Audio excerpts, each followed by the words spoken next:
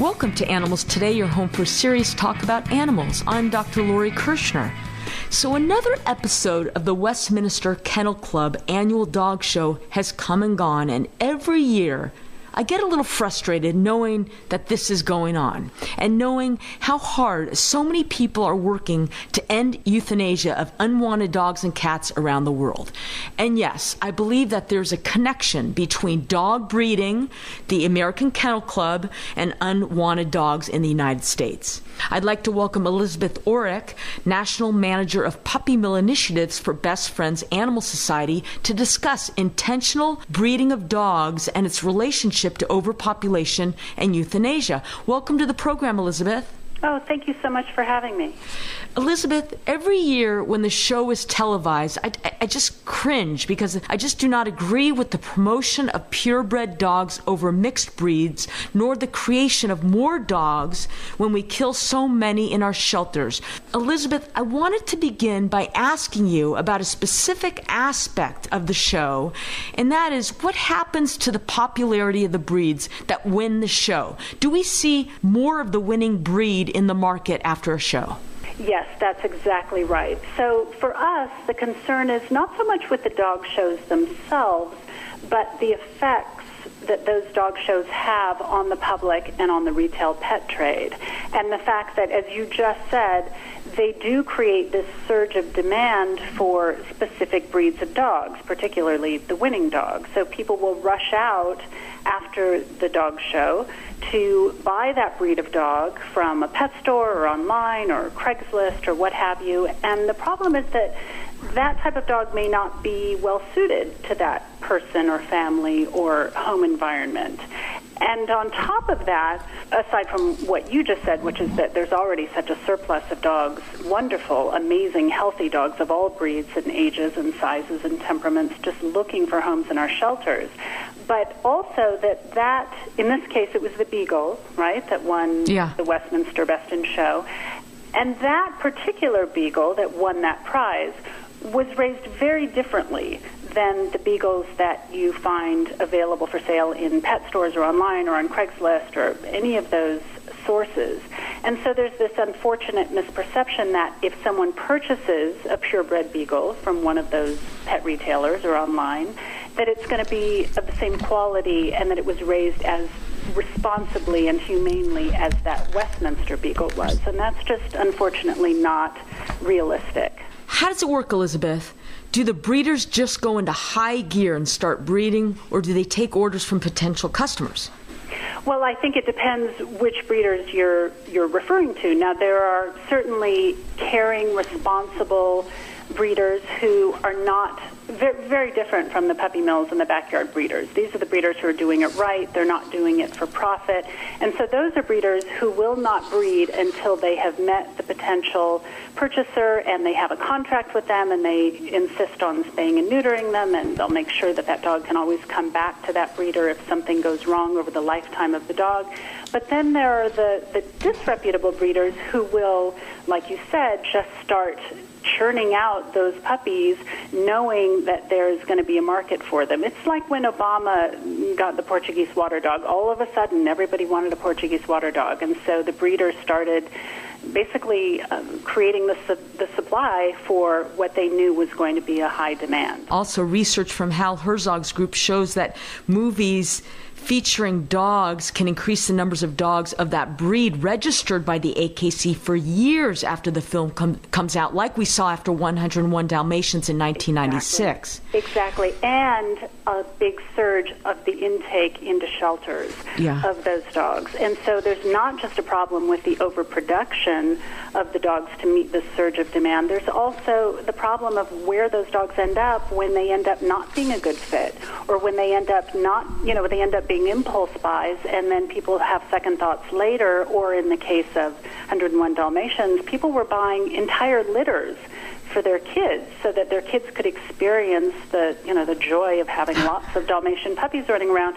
Well, that's a big reality check when those puppies grow into dogs, and then what happens? They end up in the shelters. So it becomes all of our problems because those animals are being housed and killed in the shelters at the 9,000 a day at taxpayer expense. The joys of witnessing the birth. That's a common thing we hear. Elizabeth, so that's one element, what we just talked about, of my criticism with the shows and with featuring and promoting specific breeds. But I want to hear your opinion on the idea I presented earlier that breeding in general, whether responsible breeders or non-responsible breeders, contributes to the dog overpopulation problem in the United States. Well, of course it does.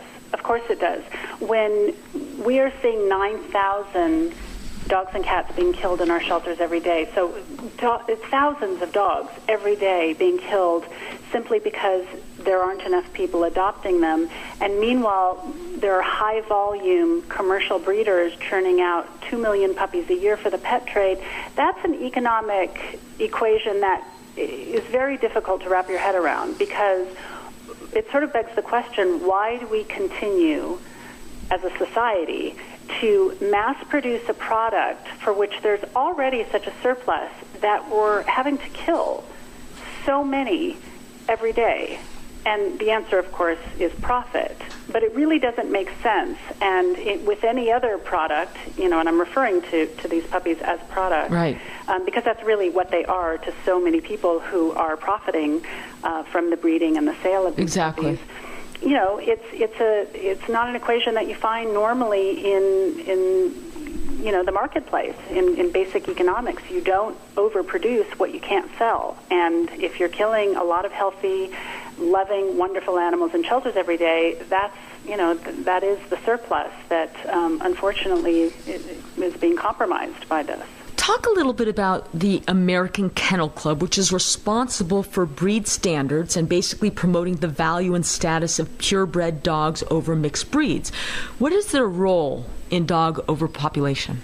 It's really interesting. So the AKC has been around for a long time, right? They were established in 1886 to promote breed lineage, and that's still pretty much what they're known for. They're the good housekeeping seal of dog breeding. And, they do some good work. They have some good programs, but they really are a big part of, as you said, the overpopulation problem, the shelter overpopulation problem, but also the puppy mill problem. They're a big participant in the profit and sale of these puppies, and that's ultimately, like so many things, a matter of just profit. Every time a puppy is registered with the AKC, no matter where or how it was bred, the AKC makes money. And so you can see why they would be inclined to oppose legislation, as they do regularly, that might result in fewer breeders and fewer dogs, whether it's spay and neuter legislation or stricter breeding regulations. Fewer dogs equals fewer registrations, which equals fewer registration fees. And so it really comes down to bottom line. And what's more, if they stopped registering those puppies, it would be really difficult for pet stores to be able to justify charging $2,000 or $2,500 for a puppy that's comparable to a puppy available in a shelter for $70. Those papers, those AKC papers, give this perceived value. And, it's like a logo. It's like a designer logo. It's a mark of distinction that comes with a high price tag. But those papers really don't mean anything. They have no practical value. They are really just paper. We wish that everyone would choose to adopt rather than purchase a companion animal when they're looking to bring a new one into the home. It just doesn't make sense to keep producing animals when so many are being killed for no other reason than there just aren't enough people adopting them.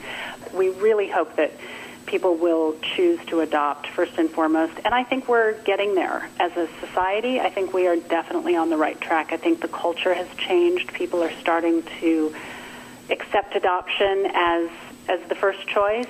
They're starting to understand that killing does happen in our shelters, that the word shelter is an unfortunate misnomer that not everybody used to understand meant, animals died.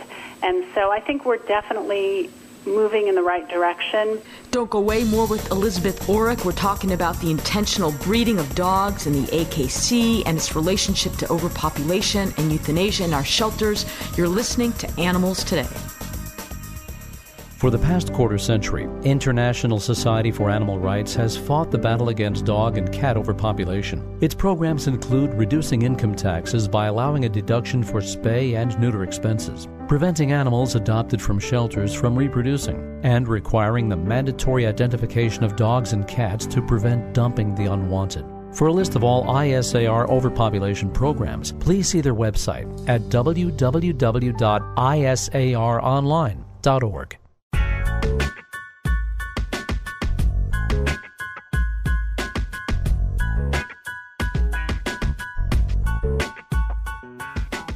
Welcome back to the program. We're speaking with Elizabeth Orrick.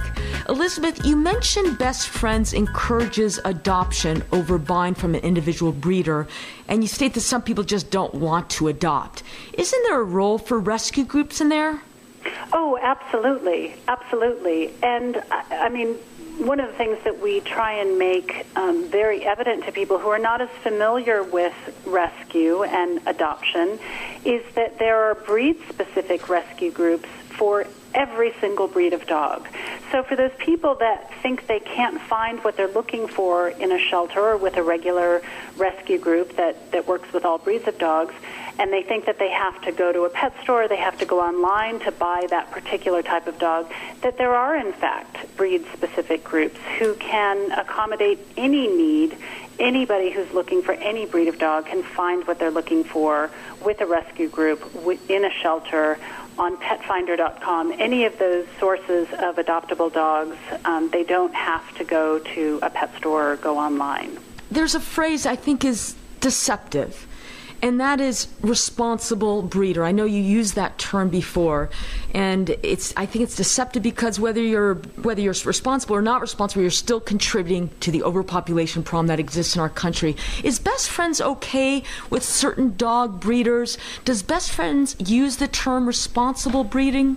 Well, we use that term to differentiate between puppy mills and backyard breeders. So whether or not we support breeding as a practice, we absolutely recognize that there are some people who are doing it better than others, and that these are the things that people who are not ready or willing to adopt an animal, who are determined to buy an animal, need to know so that they do not unwittingly support the worst of the breeding practices that go on. So, some of the differences are very obvious. Responsible hobby breeders tend to spay and neuter, have a small number of dogs, only breed once a year, usually breed only one breed of dogs. Most importantly, will not sell to a third party like a pet store or sell online. It would be really naive and irresponsible of us as an organization to not acknowledge the difference between those kinds of breeders and the puppy mills and the backyard breeders, because as much as we can wish everybody would choose to adopt and not buy their next pet, the reality is there are a lot of people who just haven't gotten there yet, and we need to keep working on them. And in the meanwhile, we need to steer them in a better direction and take them down a better path so that they're not keeping the cruelty of the puppy mill industry going while we're trying to educate them into adoption as the number one choice. And I understand, and I do acknowledge the difference as you explain it. I just think that term is an oxymoron, whether you're responsible or not. Like I said, it just contributes to the problem that exists in our country with dog and cat overpopulation. Elizabeth, Best Friends has a puppy mill initiative. What does that consist of? That consists of really a multi-pronged strategy to try and address the cruelty of puppy mills, because as you know, puppy mills are an unfortunate legal industry, and so we can't just shut them all down as much as we would like to. Ultimately, the puppy mill problem, the puppy mill solution, is in the public's hands. Puppy mills are only producing those puppies because people are buying them. And if people stop buying them, there would be no reason to produce them, and they would eventually all go away. And so we have to attack this problem from a number of different angles, which includes educating the public and encouraging adoption so that they don't continue to keep the industry going through their consumer choices, and advocating for better laws, in some cases writing laws, that address breeding regulation, requiring inspections, improving on the animal care standards that breeders have to comply with.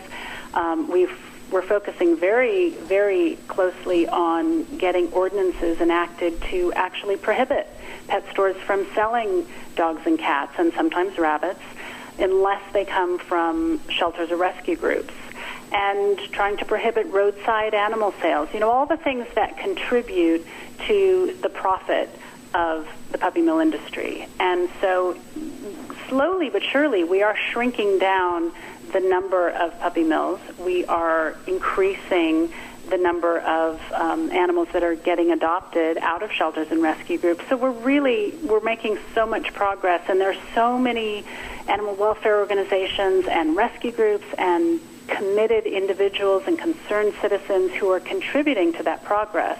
And it's really encouraging, because I think we are seeing this industry die out. Yeah. We're just trying to expedite and facilitate the process so that we can get to that time when we won't be mass producing dogs for an oversaturated market, and people will start to adopt more than they already are, and we will start to see the shelters empty out, and maybe we really can become a no-kill nation. I think we can. I think we're on track to getting there. There's some recent ordinances that have passed in pet stores where they can't sell. They're not allowed to sell puppy mill puppies, and they have to come from rescue groups or shelters or humane societies. That's right. That's right. Communities throughout North America, that's cities, towns, counties, have enacted ordinances prohibit these pet stores from selling milled animals. They can only offer rescued pets for adoption, which is so great, because there's a lot of people, even the people who do want to adopt, who just can't bring themselves to step foot in a shelter. They're afraid it's going to be depressing and sad and noisy and loud and all those things. And so by allowing pet stores to have rescued animals available for adoption in their stores, it's really increasing the opportunities for those pets to find homes. And at the same time, it's not increasing the amount of animals being imported into the community from these high-volume commercial facilities in other states. And, it helps relieve the burden on the shelters by getting animals out of those facilities and into retail pet stores where they have a better chance of being adopted. So it's really a win-win for the pets and the community and the adopters, and that's why we have such incredible momentum right now, and so many communities have enacted these ordinances, and now even states are starting to introduce state bills to ban pet stores from selling dogs and cats. So it's really encouraging. We're heading in a great direction. Elizabeth Orrick, thank you so much. Oh, thank you very much. It was a pleasure to be here.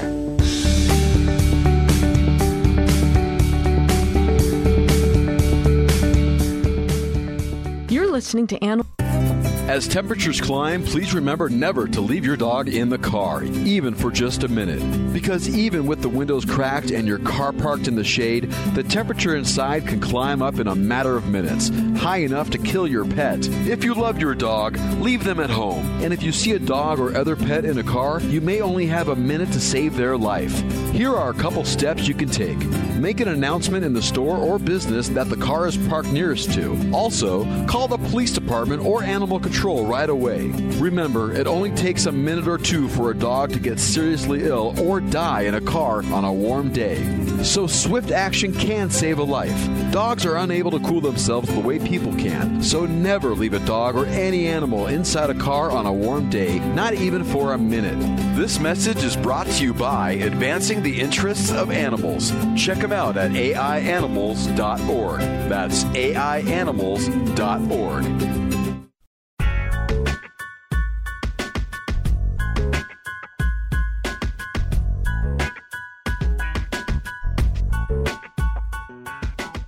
Welcome back to the show. I want to welcome back Dr. Doug Coons, Medical Director of VCA Desert Animal Hospital in Palm Springs, California. Hey, Doug. Hi, Lori. How are you? I'm great. Doug, we recently spoke about allergy in dogs, which is very common, I learned, and I wanted to turn our attention now to cats and their allergies. How common are allergies in cats, and do you see many patients in your office for that? Many fewer than with dogs. Allergy is a much bigger problem in dogs than it is in cats.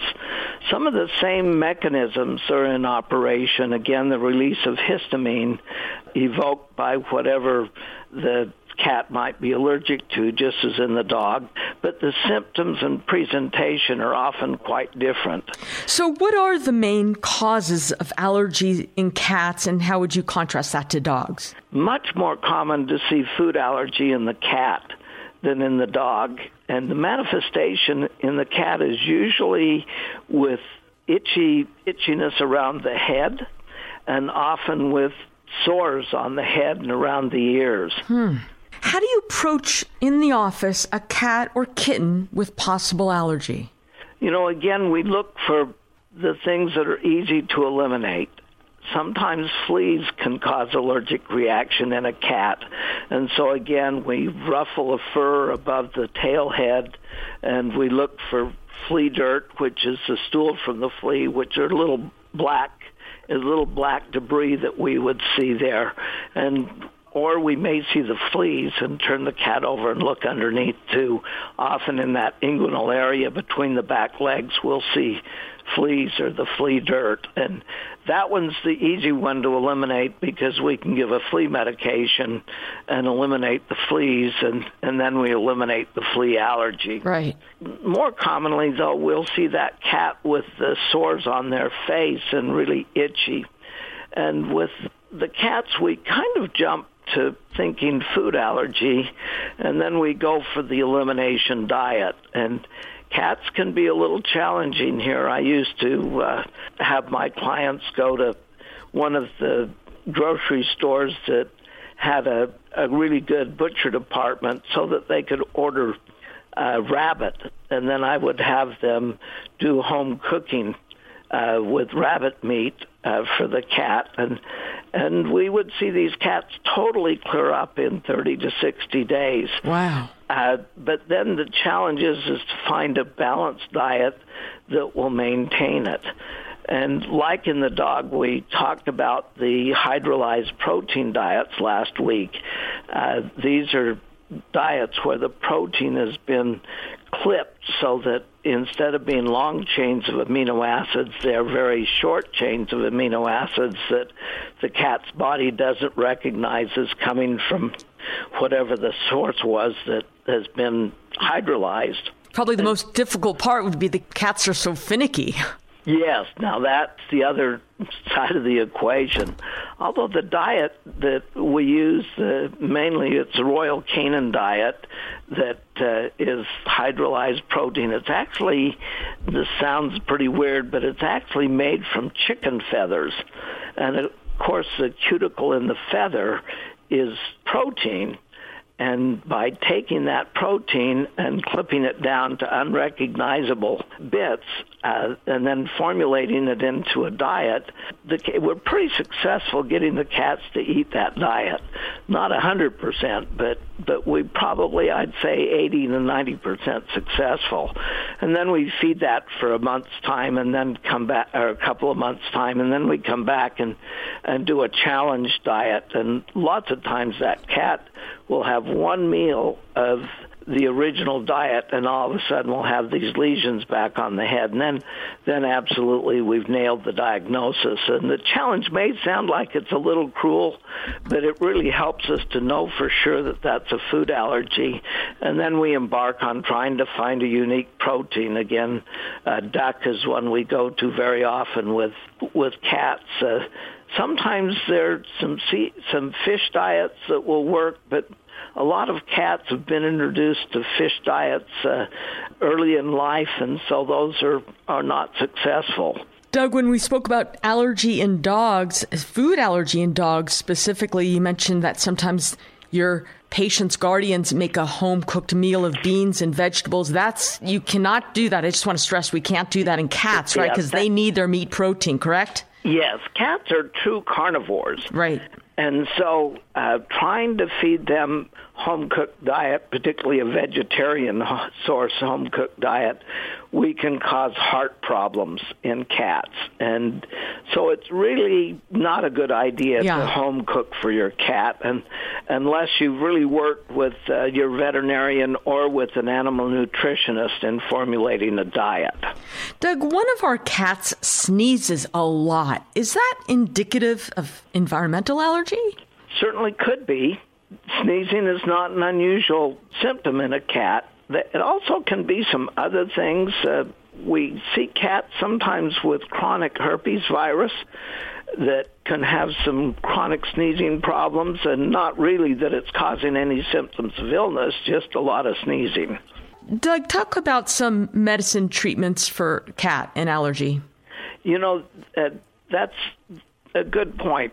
Cats are very lucky in that of all the animals we treat, cats are the least susceptible to developing side effects from treating with cortisone. So if we see a cat that comes in and he has those facial sores or is really itchy, we'll often give a shot of Depomedrol, which is a long-acting corticosteroid, and that will give the cats almost immediate relief. And then we can work on getting a diagnosis over time, but it gives them relief. Long-term, again, antihistamines don't work well in the cat. We try them often, but they don't work well.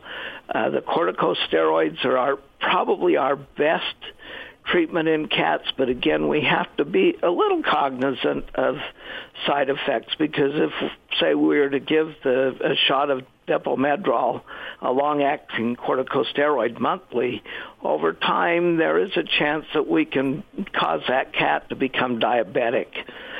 So we often will look then toward giving an oral corticosteroid like prednisolone on an every other day basis, and that works quite well. Cats need prednisolone versus prednisone, which we might use in a dog, because cats don't convert it to the usable product in the liver very well. So again, we have to treat them a little differently than a dog, but an every other day dose of corticosteroid works well, or the cyclosporin works well in cats, and they seem to tolerate those very well if we keep them to the least amount that will control the allergy. Unfortunately, the monoclonal antibodies that we talked about last week to treat dogs are canine specific, so we don't have those yet for cats. We will hopefully eventually, but at this point, the steroids and cyclosporin are our best long-term treatments for allergy in the cat, other than food allergy, which we really always try to find a diet that doesn't cause the allergy. Veterinarian Dr. Doug Kunz, thank you very much for coming on the show again. Thanks, Lori.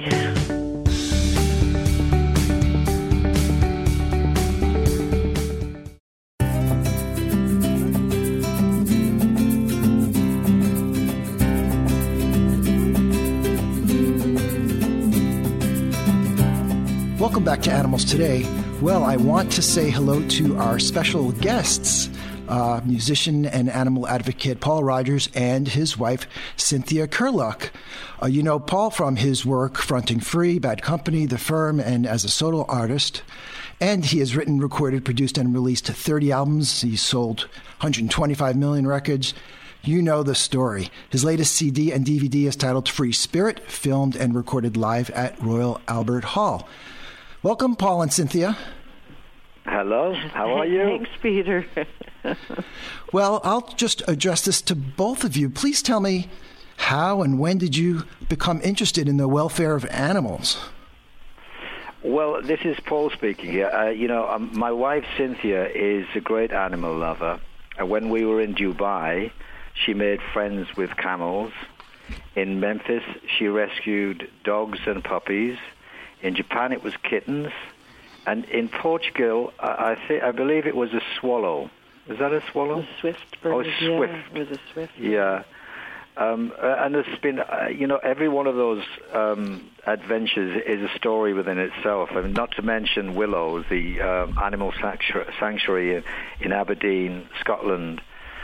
So, So we visited Aspen Wildlife Center recently in the Muskokas, and the first animal I saw was an Arctic fox named Spirit, which, considering I've just come off my Free Spirit North American tour with Jeff Beck and Ann Wilson and Deborah Bonham, was very Kismetic. Is there such a word? Yes. Kismetic. And it was quite amazing. So I think that, the angels perhaps the angels are watching over us. I think too, Peter, I know both Paul and I grew up, with animals in our homes.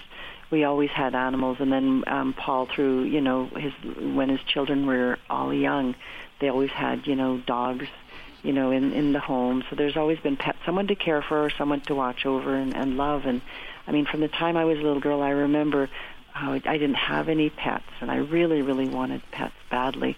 So what I would do is we had a veranda that had a little secret entrance underneath the front porch. So I'd go around the neighborhood and I'd gather up all the animals and I'd carry them back home. I was about 5 years old, and I'd put them all underneath there and try to make them jump through hoops and stuff like that. And then I'd hear all these people in the neighborhood, Fifi, Fifi, Roxy, all these people calling for their pets.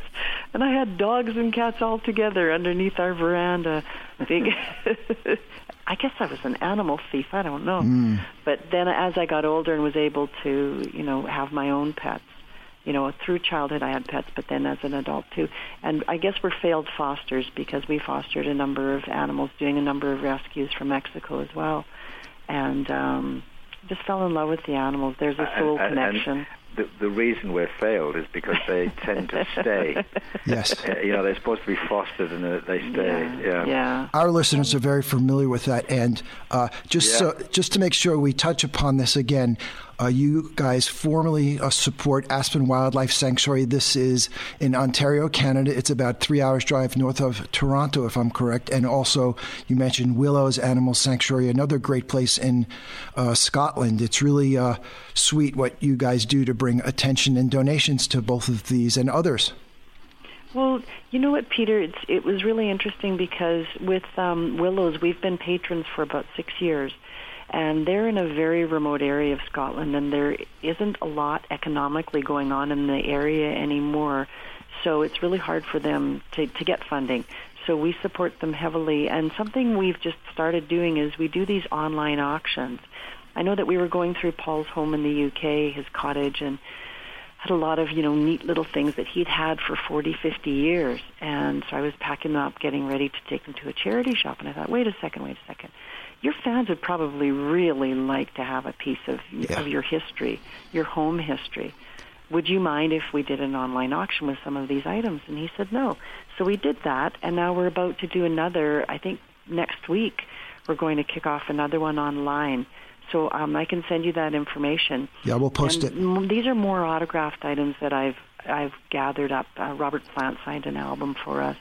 I think we have something from Brian Johnson, from Paul, of course. So just a bunch of, music friends have signed items, so those will be on an auction. And then as for Aspen, we've been with them, supporting them for about 4 years, and they do great work with the wildlife here in Canada. And I mean, Paul can tell you the story of, meeting Ella the moose, who is a resident there now. And that was quite an encounter, wasn't it? Well, it was, actually. She's kept in an enclosure. An acre. An acre. Yeah. It's a big, large fence around it and everything. And she, Howard, the chap that works there, he actually talked to the animals, and he went into the enclosure, and he sort of made this sound like, ooh, ooh, ooh, like that. And we were thinking, oh, I wonder what's going to happen here. Howard's lost it.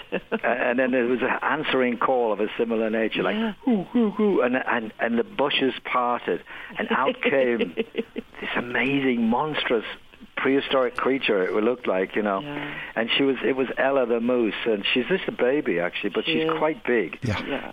By our standards, she's like 6 foot tall. At least.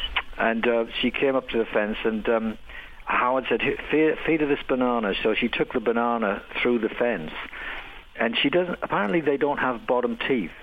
They tear with the top teeth, and then they chow, leaves and foliage and stuff like that. So that's how she took the banana. She looked into my eyes and she was saying, like, keep hold of the banana. I want to tear at it, right? And she was tearing away at the banana. It was a wonderful experience. Yeah, it was great. She's very habituated. She actually was found as an orphan. Generally what happens is moose have twins or triplets.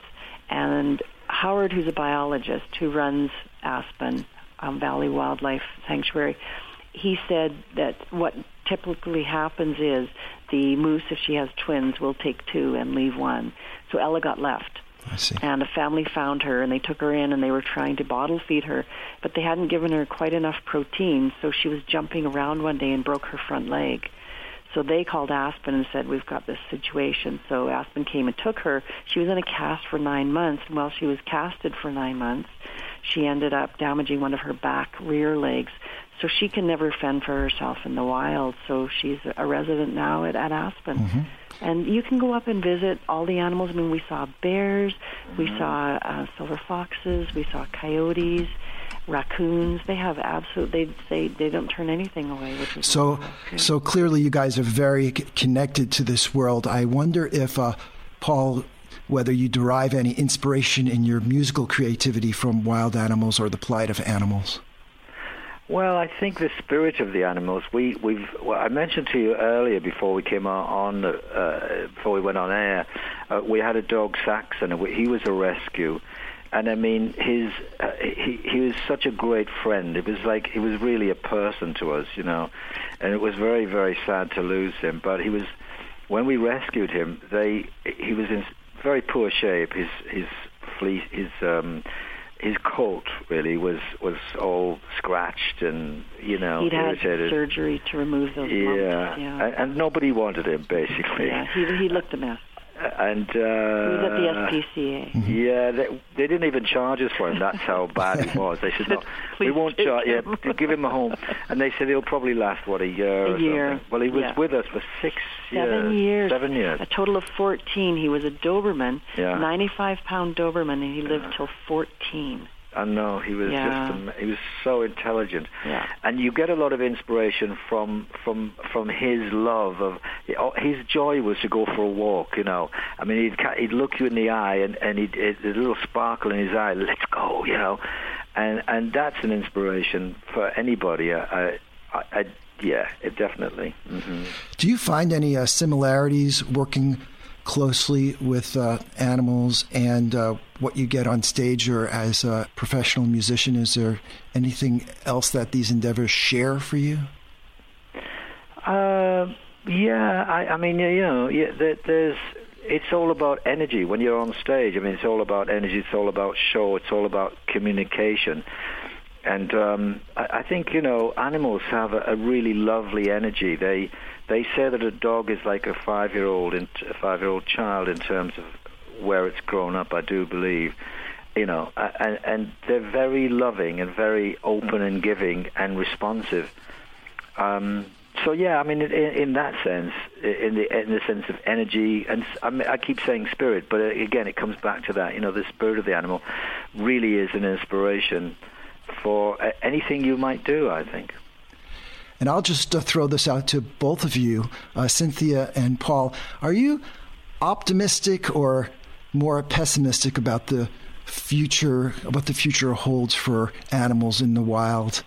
Some of us in the fields, we're really down and we're ruining the earth, and others are like, oh, technology and everything we're going to be in a better place soon. You guys ever talk about that kind of stuff?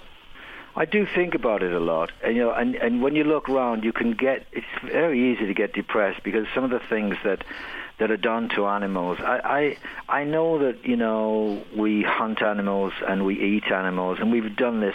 Mankind has done this since time began, basically, and it's part of our nature. But I don't see any reason why we have to be cruel to them. Actually, I don't like cruelty. I really dislike cruelty altogether because it's just unnecessary. And that's my big bugbear. Yeah, I think I'm sort of, I'm right in the middle. I mean, I think that we have to allow for animals and allow for human-animal, wildlife, conflict, and be able to support them through it, whether it's rehabilitation and re-release or whether it's taking care of them, building a 1-acre enclosure for a moose that can't be rehabilitated and released. I think we have to be more responsible citizens, and we have to realize that we're sharing, and sharing is caring. So, to quote my grandchildren, I really think we need to be aware of our choices, and not be so greedy. I think we've become very greedy as a nation in North America. Humankind. Yeah. I do think as well that you can only do what you can do. Do that which is right in front of you. If you see cruelty, or if you see something that you can do to alleviate any kind of suffering from an animal, then do that. That's If everybody did that, I think it would be a better world. And I think, too, in terms of animal testing, I don't think it's necessary. I don't think we should be using chemical compounds in our systems, whether it's topically or orally.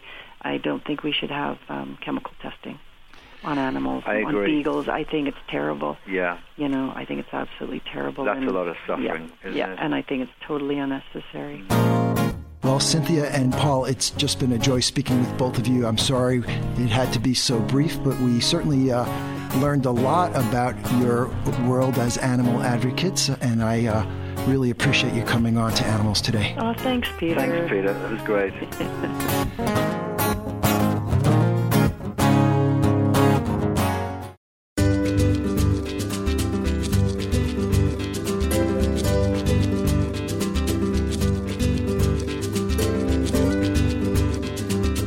Some results about our relationships we have with our dogs. This is according to the 2018 Pets and People survey by Just Right by Purina. Among the key and not so surprising findings, 95% view their dog as part of their family. 62% said their dog helps them de-stress after a long day at work. And 55% believe their dog provides emotional comfort after receiving bad news. Other interesting results: half of all women surveyed said they preferred time with their dog over time with their partner and or other family members. You bet. And the survey also found dogs have helped 15% of men gain the attention of the opposite sex. Peter, you find it hard to believe that 50% of women surveyed would rather be with their dog over their partner? No, I'm not surprised by that. No, me neither. Just before Labor Day, over 1,000 dolphins were observed jumping and swimming together in California's Monterey Bay. And what they were doing was working together to corral billions of fish for food. A video was taken, and you can see it on YouTube, and apparently this is not uncommon and happens every year. But to actually see the video is pretty cool. Yes, I saw that video also, and it's just amazing how many dolphins there are. Okay, here's a scary news item. Nicknamed Bertha, a rogue 18-foot Indian python is somewhere loose in Poland. Animal Rescue Poland received reports on July 7th of shed snakeskin found near the Vistula River south of Warsaw that measured nearly 7 feet. When this group investigated the high grass close to the river, they found a second piece of molted skin measuring about 16 feet, suggesting that the snake could be as long as 20 feet.